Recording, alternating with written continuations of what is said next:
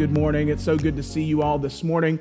If you're a visitor or a regular attender or a member, my name is Pastor Jonathan, and I'm grateful that you have joined us today.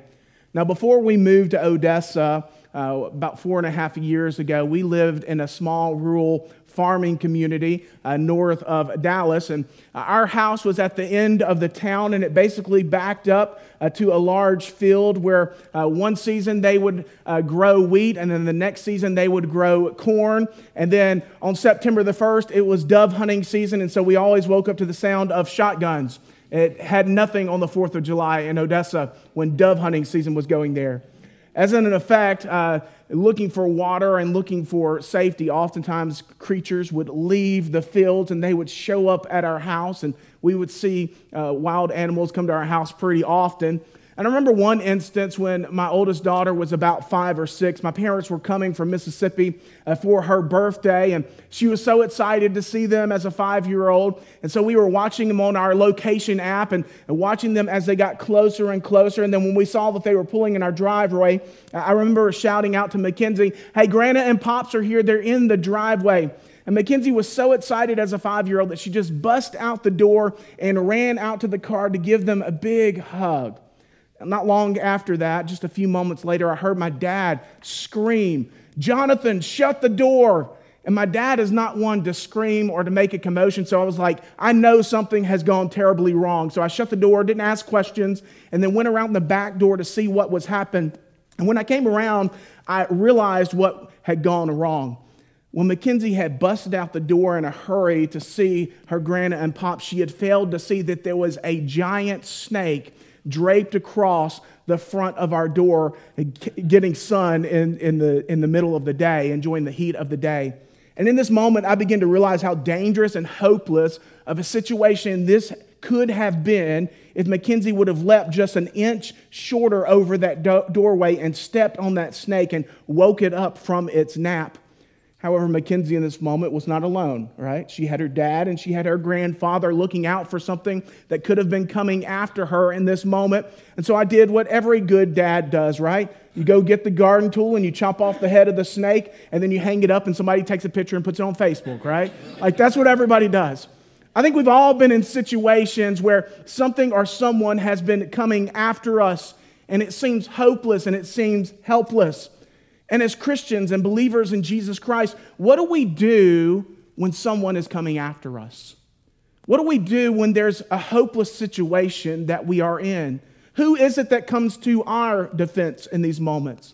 I want us to look at Psalm chapter 3 to discover an answer to this. Last week we continued in our summer break series called Summer in the Psalms, walking through a psalm a week until school is back in session in August. And last week we looked at Psalm chapter 2, and we discovered that those who take a refuge in God are blessed. And we saw that if you go against God, it's going to end in your destruction. But for a person who fears God, follows Him, and takes refuge in Him, they will be blessed. Our big idea from last week is God is sovereign over all things, and those who take refuge in Him are blessed.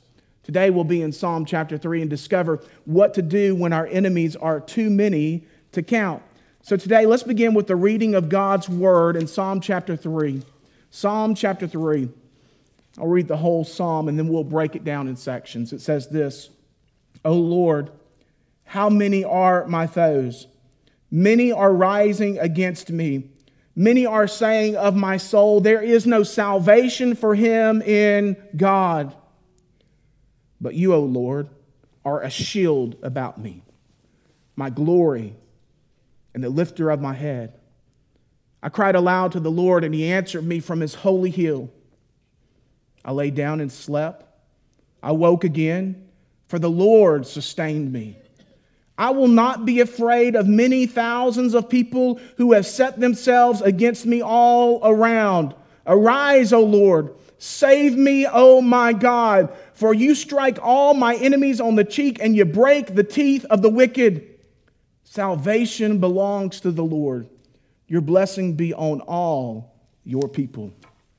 Now, before we jump into this psalm, let's get a little bit of background on what's going on when David is writing this song and this prayer here. Psalm 3 was written by David during a really difficult time of his life, and we know that because of the superscript that we see above verse 1 and right below where the heading is of chapter 3. It says, a psalm of David when he fled from Absalom, his son. So we see the details of the difficult time in his life from reading 2 Samuel chapter 13 through 18. Now, I'll spare you from reading 6 chapters during my sermon, but you really should go read 2 Samuel chapter 12 through 16 when you get home. We see in 2 Samuel chapter 12 through 16 that David's son Amnon found his half-sister Tamar to be very beautiful, and so he did the unthinkable and violated his half-sister. And then David's other son, Absalom, rightly so, was steaming mad about what had happened. And so in defense of his sister's honor, Absalom killed Amnon. But he didn't stop with that. No, Absalom then began an uprising against his father, King David. And slowly, over a period of 4 years, turned many people against David's authority and kingship until it turned into a very violent insurrection. We see in 2 Samuel that Absalom was very good looking and he had a lot of charisma and people listened to him and they trusted him. So many people joined in this revolt against King David. So David, in the height of this insurrection, when he wrote this psalm, fled Jerusalem at night, saying to all of his servants who were with him, let us flee or else there will be no escape for us from Absalom. So this is the context of Psalm chapter 3. David, who's the king, is having an insurrection by his son Absalom, who's coming after the throne, and he's fled Jerusalem in the middle of the night, and he's surrounded by many enemies and is in what seems like a hopeless and a helpless situation. So how did David respond in this moment? Well, let's look at Psalm chapter 3 to find out. Verse 1 through 2. O Lord, how many are my foes? Many are rising up against me. Many are saying of my soul, there is no salvation for him in God. Well, David begins here in prayer. He begins praying to God and telling God, hey, God, this is what my enemies are doing. God, my enemies are many and they're rising up against me. See, it was bad enough that David's own son was leading an insurrection against him and had become his enemy. But now, even worse, many of David's trusted people had also turned against him and joined in this rebellion. I mean, think about that. These are people that David knew and he trusted and he loved and he had done life with, but yet they were turning against him and they were coming after his throne. They were coming after his life. They wanted his head. And then he uses this word many here, and we can understand the word many as multiplying. So there's a bunch and they're becoming more, so they are multiplying in this moment. So David's clearly here crying out to God. Hey, God, this is what is happening to me. People are rising up against me. I think many of us can relate to David in this moment. Like many of us have been in situations where those who we were the closest to or people that we knew, loved, and trusted have worked to hurt us and harm us rather than to help us. In fact, David uses this military language right here. He's saying that many are rising up against me. In other words, I'm outgunned and I'm outnumbered and I am surrounded. I felt hopeless and helpless in this situation. But notice what David does right here. He tells God about the problem. So he begins with telling God about the problem. Don't you think God already knew what was going on? Like God's all-knowing. Don't you think he knew what was going on with David? Absolutely he knew. But David was taking all of his problems to the Lord in prayer. Second, we see here, further, David says, many are talking about me, saying that there is no salvation for me in God. This is this imagery that David's painting here in this prayer of David's enemies are closing in. And while they're closing in, they begin to taunt him. They realize that he's outnumbered and he's outgunned. And they begin to taunt him. And they say, will God really save you? Will your God really deliver you? I mean, David's in a tight spot here. It's his own son that had convinced his own people to come after him, and he was having to flee in the middle of the night. I mean, this is not his best day right now. Further, his own son is now leading people who are taunting him and asking him if there really is any hope for him in God. This is a bad situation. David repeats the use of the word many a lot in verses 1 through 2. giving this imagery of this is growing. Like it started out bad, but now it's getting really bad and it continues to get bad. And then they're telling, hey, there's no help for you in God. Charles Spurgeon said, it's the most bitter of all afflictions to be led to fear that there is no hope for us in God.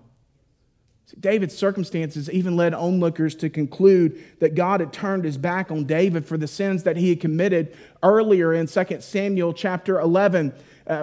Just think about David's life and what he had done in 2 Samuel chapter 11. He committed adultery with Bathsheba, the wife of Uriah, and then he killed her husband. He repented and God forgave him, but David still had consequences to face for his action. And we even see God tell him of some of the consequences in 2 Samuel chapter 12, where God says, I will raise up evil against you out of your own house. And so we can see that this promise is a reality that's coming to pass. And some people are saying there's no hope for you in God because your judgment's here. Like people are rising up against you. God's turned his back on you. Just a side note, I think there's an important thing that we can learn right here for all of us. The Lord will forgive us of our sins, but he may not remove the consequences of our sins. One preacher gave a great illustration of this. He said a little boy was continuously rebelling against his parents, and to teach him a lesson, the dad took a bag of nails outside and he would hit a nail into the barn door every time he disobeyed, as a visual of how many times this boy had disobeyed. And then after the little boy saw the nails becoming very numerous on the door, he repented of rebelling against his parents. So to demonstrate forgiveness, his father went and took all of the nails out of the barn door. But later the son returned and he was just bawling. He was just crying and in tears. And the father said, "What's wrong? I forgave you." And the son said, "The nails are removed, but the holes remain." It's the same way with our sin. See, our sins may be forgiven, but often the consequences remain. And Psalm 3 warns us that the scars of our sins may remain after the wounds have healed. Further, it warns us not to play God and to tell others what God is doing during their trouble, like we see in the book of Job, where Job's friends are saying God's abandoned you, and his wife is saying God has abandoned you. See, those who witnessed David's situation concluded, and they told him, there is no salvation for you in God. But what did David do? He took it to the Lord in prayer, telling God what his enemies were doing and telling him what his enemies were saying. Let's continue to see how David continues to pray in verses 3 through 4. It says this, "But you, O Lord, are a shield about me, my glory and the lifter of my head. I cried aloud to the Lord, and he answered me from his holy hill." David begins this huge contrast here. He says, this is what the enemy is saying and doing. They're saying that there is no hope for me in God, but this is who my God is. He's not who they are saying he is.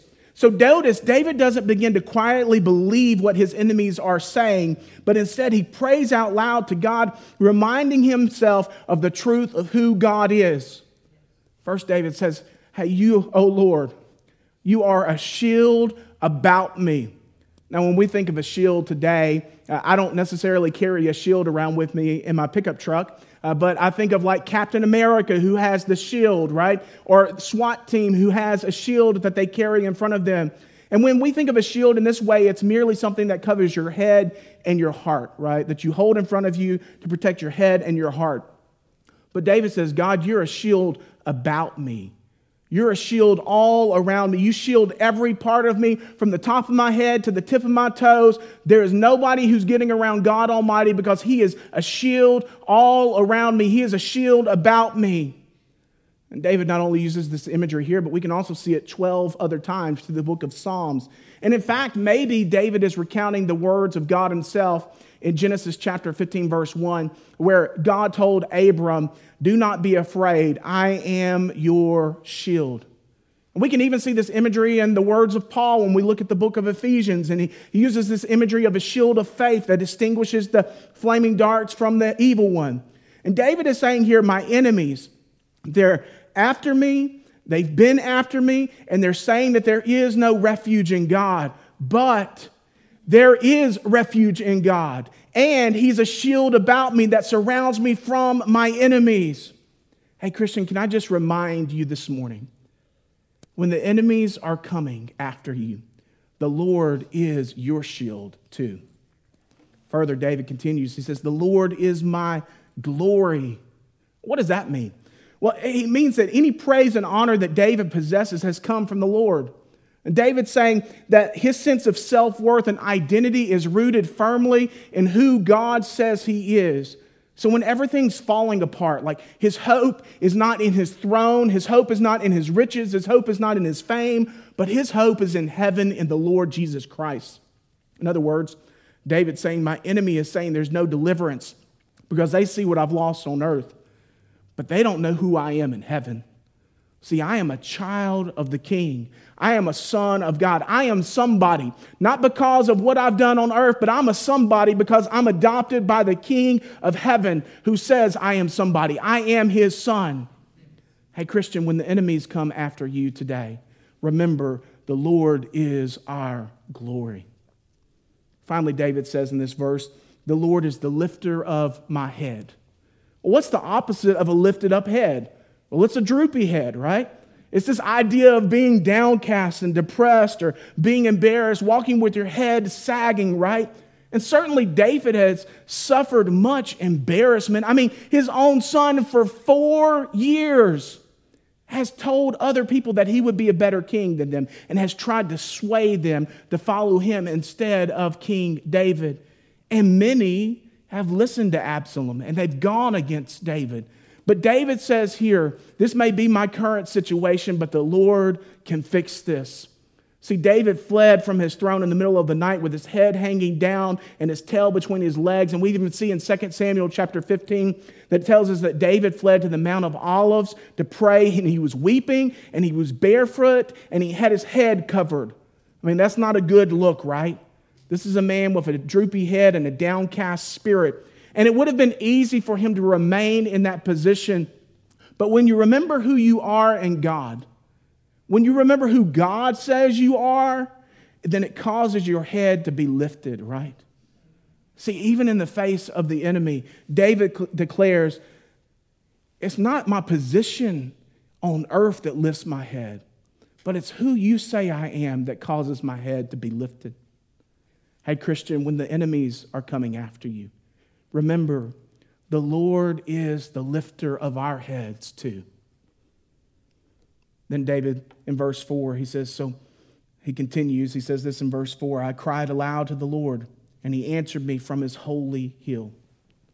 So why did David have this confidence that we see in verse 3? Why did he have this confidence in the Lord that he would be a shield and he'd be his glory and he'd be the lifter of his head? Because David remembered what the Lord had already done for him. See, David had a firm foundation of understanding the faithfulness of God. I mean, remember, this is the guy that went after a giant with a slingshot, right? Like, he had faith in God. He had seen what God could do. He understood the faithfulness of God. So in verse 4, David says, I cry out aloud to the Lord, and he answers me. See, David's confidence is not rooted in who he is, but his confidence is rooted in the faithfulness of God and God's divine deliverance in the past. And he recognizes that God has protected him in the past, so why would he stop now? See, God can be trusted to save us in the present because no matter how hopeless our situation may be, God is the same yesterday, today, and forever. And this is David's cry here. Charles Spurgeon put it this way. He said, we need not fear a frowning world while we rejoice in a prayer-hearing God. And David is rejoicing in a prayer-hearing God. And I mean, notice what David's first action is. He goes to the Lord in prayer. He comes to the Lord and he prays. He says, hey, here's the situation. There's many against me. They're saying that you're not for me. But God, I know that's not true because I remember your past faithfulness. And I remember that when you've heard my cries in the past, you have answered them. And you answered them from your holy hill. Now, what does that mean? We saw in Psalm chapter 2, at the end of Psalm chapter 2, I think it was verse 8, it talks about this being a place of authority, a place of anointing. So David is saying, hey, I cried out to God, and the only one who has supreme authority spoke and answered my prayers. So David has a proper mindset about who God is and how God answers him. And it's this remembrance of who God is and what he's done that gives David peace. So he has confidence who God is, and it gives him peace. So how does David respond now that he understands and he has peace in God no matter what his situation is? Look at verse 5 through 6. It says this, I lay down and slept. I woke again, for the Lord sustained me. I will not be afraid of many thousands of people who have set themselves against me and all around. See, this remembrance of who God is and what he's done gives David peace and allows him to rest in the Lord. I mean, look at verse 5. What did David do? He lays down and he goes to sleep. I mean, there's many coming after him in this moment, and they're saying that there's no deliverance for him from God. But David says, I know what is true. God is my shield. God is my glory. God is the lifter of my head. And I have confidence in who God is because of what he's done in the past. So you know what I'm going to do, folks? I'm just going to go lay down and take a nap. I'm just going to be real honest here right now. It's hard for me to sleep through the night when I've got a brisket on the smoker, right?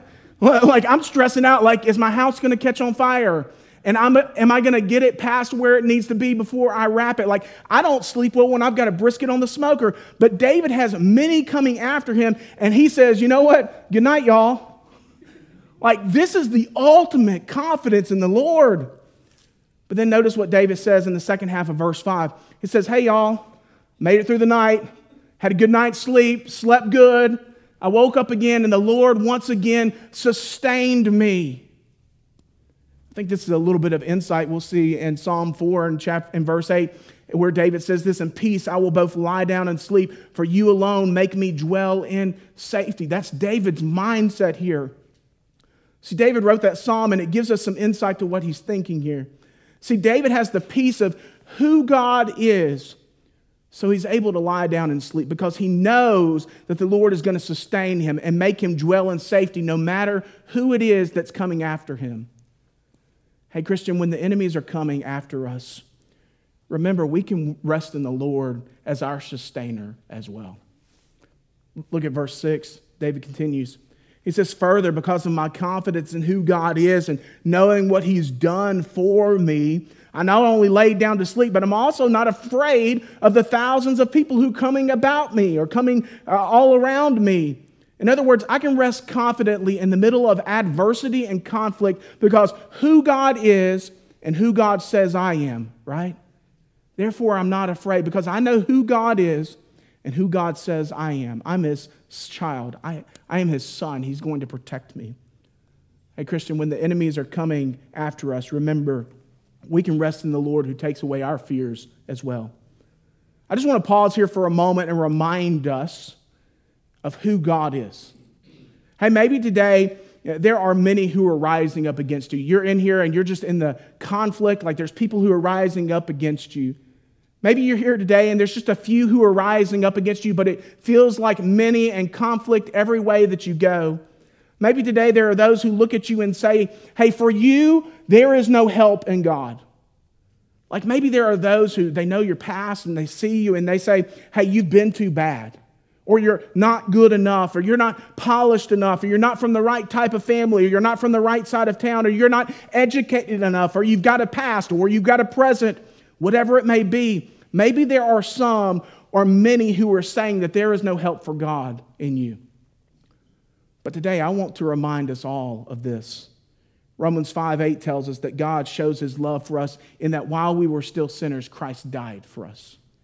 Romans 6:23 tells us that while the payment for our sin is death, God offers the free gift of eternal life that was paid in full by his Son, Jesus Christ. Romans 8 tells us that when God is for us, nobody can be against us, and that neither death nor life, angels nor rulers, height nor depth, or anything else in all of creation can separate us from the love of Jesus Christ. 2 Thessalonians 3 tells us that the Lord is faithful and he will establish you and guard you against the evil one. 1 John 1:9 tells us that if we confess our sins, he is faithful and just to forgive us of our sins and to cleanse us from all unrighteousness. I just want to remind you of who God says you are today. In our world, there are so many that are trying to tell us who we are, but hear who God says you are today. We know this truth. The gospel. God is holy, and He's perfect, and He's never done anything wrong, and He alone is good. And none of us here are arguing that we are good. We're here because we recognize that we're not, that we're sinful, we're sinners, and we keep on sinning. But yet we recognize that that separates us from a good God, presently and for eternity, and creates a problem there. So what hope is there for any of us? Well, for all of us, our hope alone is in Jesus Christ. He is the only hope any of us have. Be reminded of that today. So when your world is falling apart and your jobs are, you're losing your jobs, or people are coming after you, or things are not going well, or you don't know how to parent your kids, remember God is for you. We can remember this truth. Our hope is in Christ alone because God loves us so much that He sent His only Son, Jesus Christ, to earth as a baby. He was fully God and fully man, yet lived a sinless, perfect life here on a cross and went to a cross and died for your sins and my sins. 3 days later, He defeated sin and death when He rose from the grave. So we know the truth of 1 John, where it tells us if we confess our sins, He is faithful and just to forgive us of our sins. And if we repent of our sins, believe in Jesus Christ and follow Him, then we will be saved from our sin that separates us from God. Hey, today, maybe you've never done that. I'd invite you to do that today at the end of our service. Or maybe you have done that today, but you forget who God says you are. That you are a redeemed and forgiven child of God. That if you've turned from your sins and you follow Him, you are forgiven. You are a child of God. So no matter who is coming after you, we can have the same confidence that David does here. In our home, we have a piece of artwork that hangs right above our couch. And it's the last thing that I see when I leave the house in the morning and the first thing that I see when I return in the mornings. And we've had it for probably as long as we've had kids. And so I can tell you at least our older two kids can say it by memory, and it's 1 Joshua 1:9. It says this, "Be strong and courageous. Do not be afraid or discouraged, for the Lord your God will be with you wherever you go." Hey, Christian, this is true. I just want to remind you of this. God is with you wherever you go, in whatever situation you may find yourselves in. So today, be reminded of David's words that we've seen today in just the first the first 6 verses.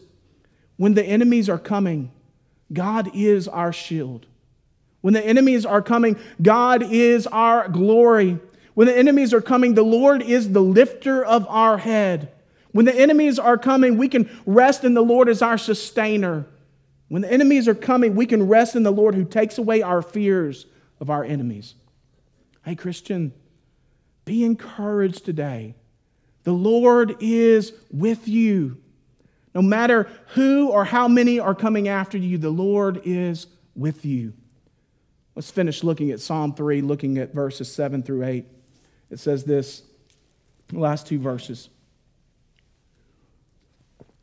"Arise, O Lord. Save me, O my God. For you strike all my enemies on the cheek. You break the teeth of the wicked.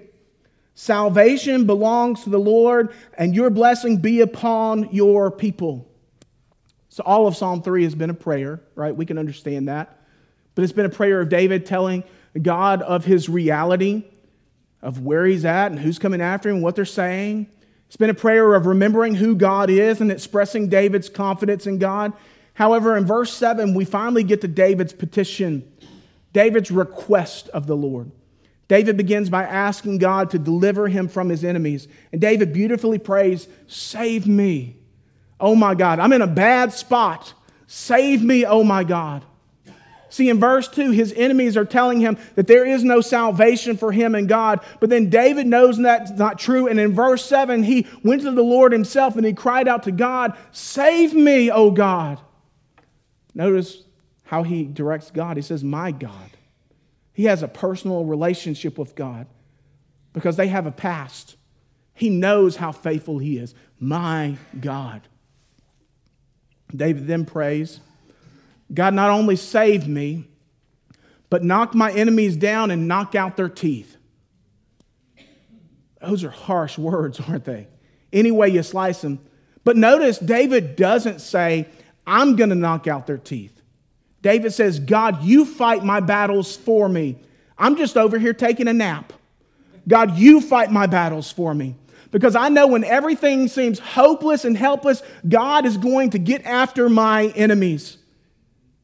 It may sound harsh to us as well, but also notice that David doesn't ask for him to take their lives. He just asked for him to give them a whooping that they wouldn't soon forget, right?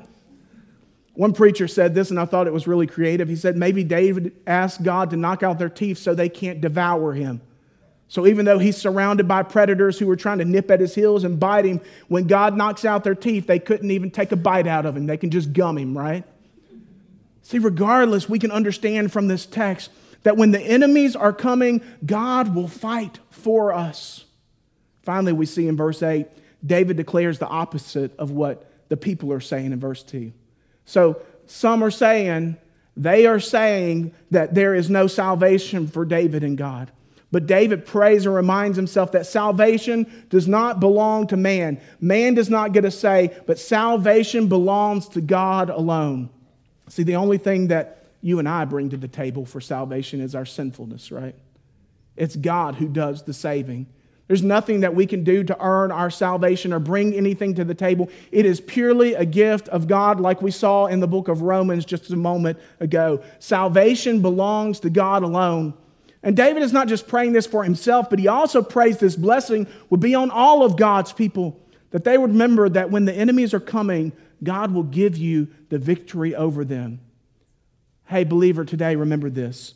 When the enemies are coming, God will fight for us. When the enemies are coming, God will give us the victory over them. It may not look like the way that we picture it. It may not be the way that we imagine it. It may be in heaven with Him when our life ends here on earth, but God will give us the victory over them. This is what God's Word says and what it means. But I wonder just real briefly today how we might apply this to our lives. I've just got 3 really short applications for us today. First is this. Often what others meant for evil against us, God meant it for good. See, oftentimes we don't know why people attack us or people come after us or people who come against us. But often in these moments, just like with David, God uses these moments to teach us humility, doesn't it? Like, there's really not all that much that's great about me. I mean, David was a king. He had lots of wealth. He had lots of possessions. He had lots of things. But God used this moment to remind him that there's really not that much that's great about you apart from Christ who is saved you, apart from your relationship with God. Like our crowns and our thrones or our jobs and our money, they can all disappear in an instant. But it's not those things that our confidence lies in, is it? However, it's easy for us to become confident in those things. And even in ourselves, like really in West Texas, like, hey, I'm going to pull myself up by my bootstraps. I can fight my battles on my own. It's easy for us to think that we don't need the Lord in difficult situations. But hear me, I'm convinced that the Lord often allows us to go through hard times to remind us of our reliance upon Him. Why do we go through hard times often? To remind us of our full reliance upon Jesus Christ.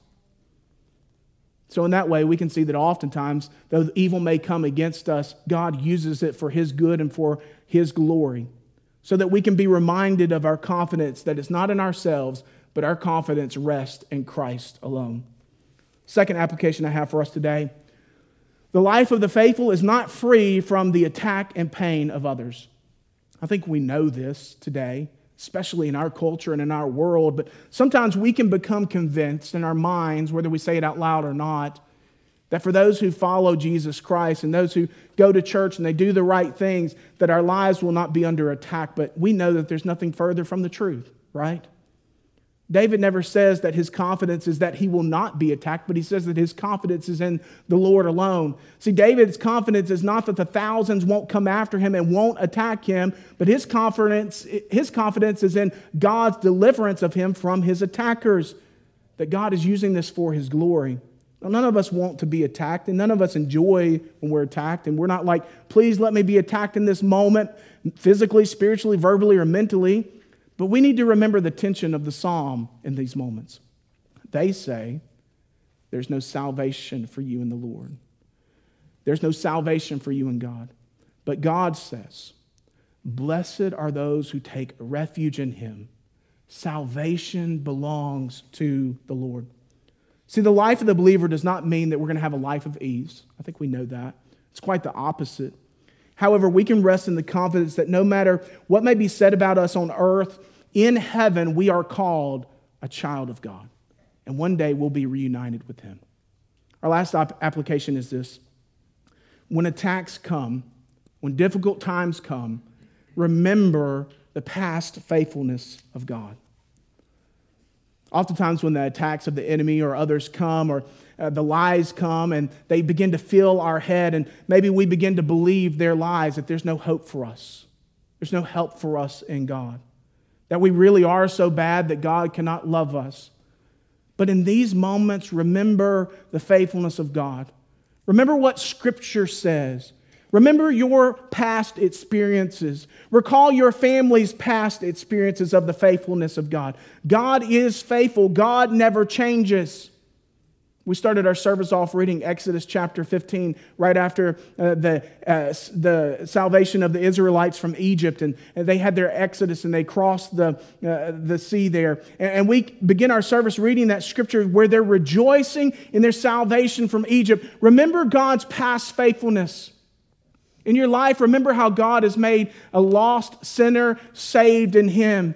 Remember that time that you prayed for your child when they were lost and God saved them. Remember the time when you lost that job and God brought another one along. Remember that time when you didn't have enough money to make the ends meet and God provided. Remember the past faithfulness of God so that we can trust and rest in the faithfulness of God today, who is the same yesterday, today, and forever. And I'm just going to remind you, if you're a parent or a grandparent in here, don't just remind yourselves, but tell your children the story of God's faithfulness in your lives. Tell your children of how God has been faithful when you were young and you were broken, you're hungry, and God provided. Tell your children of how God provided when you lost the job. Give testimony to the faithfulness of God in the past of your life. Don't keep that to yourselves. Tell your children, tell your grandchildren, so they can remember the faithfulness of God in difficult times. Now, at the beginning of our time, I asked this question. As Christians, believers of Jesus Christ, what do we do when someone comes after us? What hope is there for us in hopeless situations? Today, I just want to simply remind you that there is hope in God, a faithful God who loved us while we were still sinners and sent His Son to die for us. This doesn't mean that we'll live a life of ease and nothing evil will never be done against us.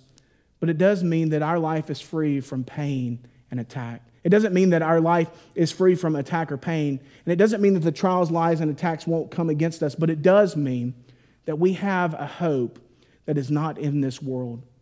Our hope lies in heaven. Hey, Christian, be encouraged today. God is a shield about you. God is your glory. And God is the lifter of your head. Rest in Him alone. Our big idea for today is this. We can have confidence in our God who protects and sustains His children. And maybe in this moment, you need to come to this altar and just to use it to pray that God would fight your battles for you, that God would remind you who He is. Let's do that right now.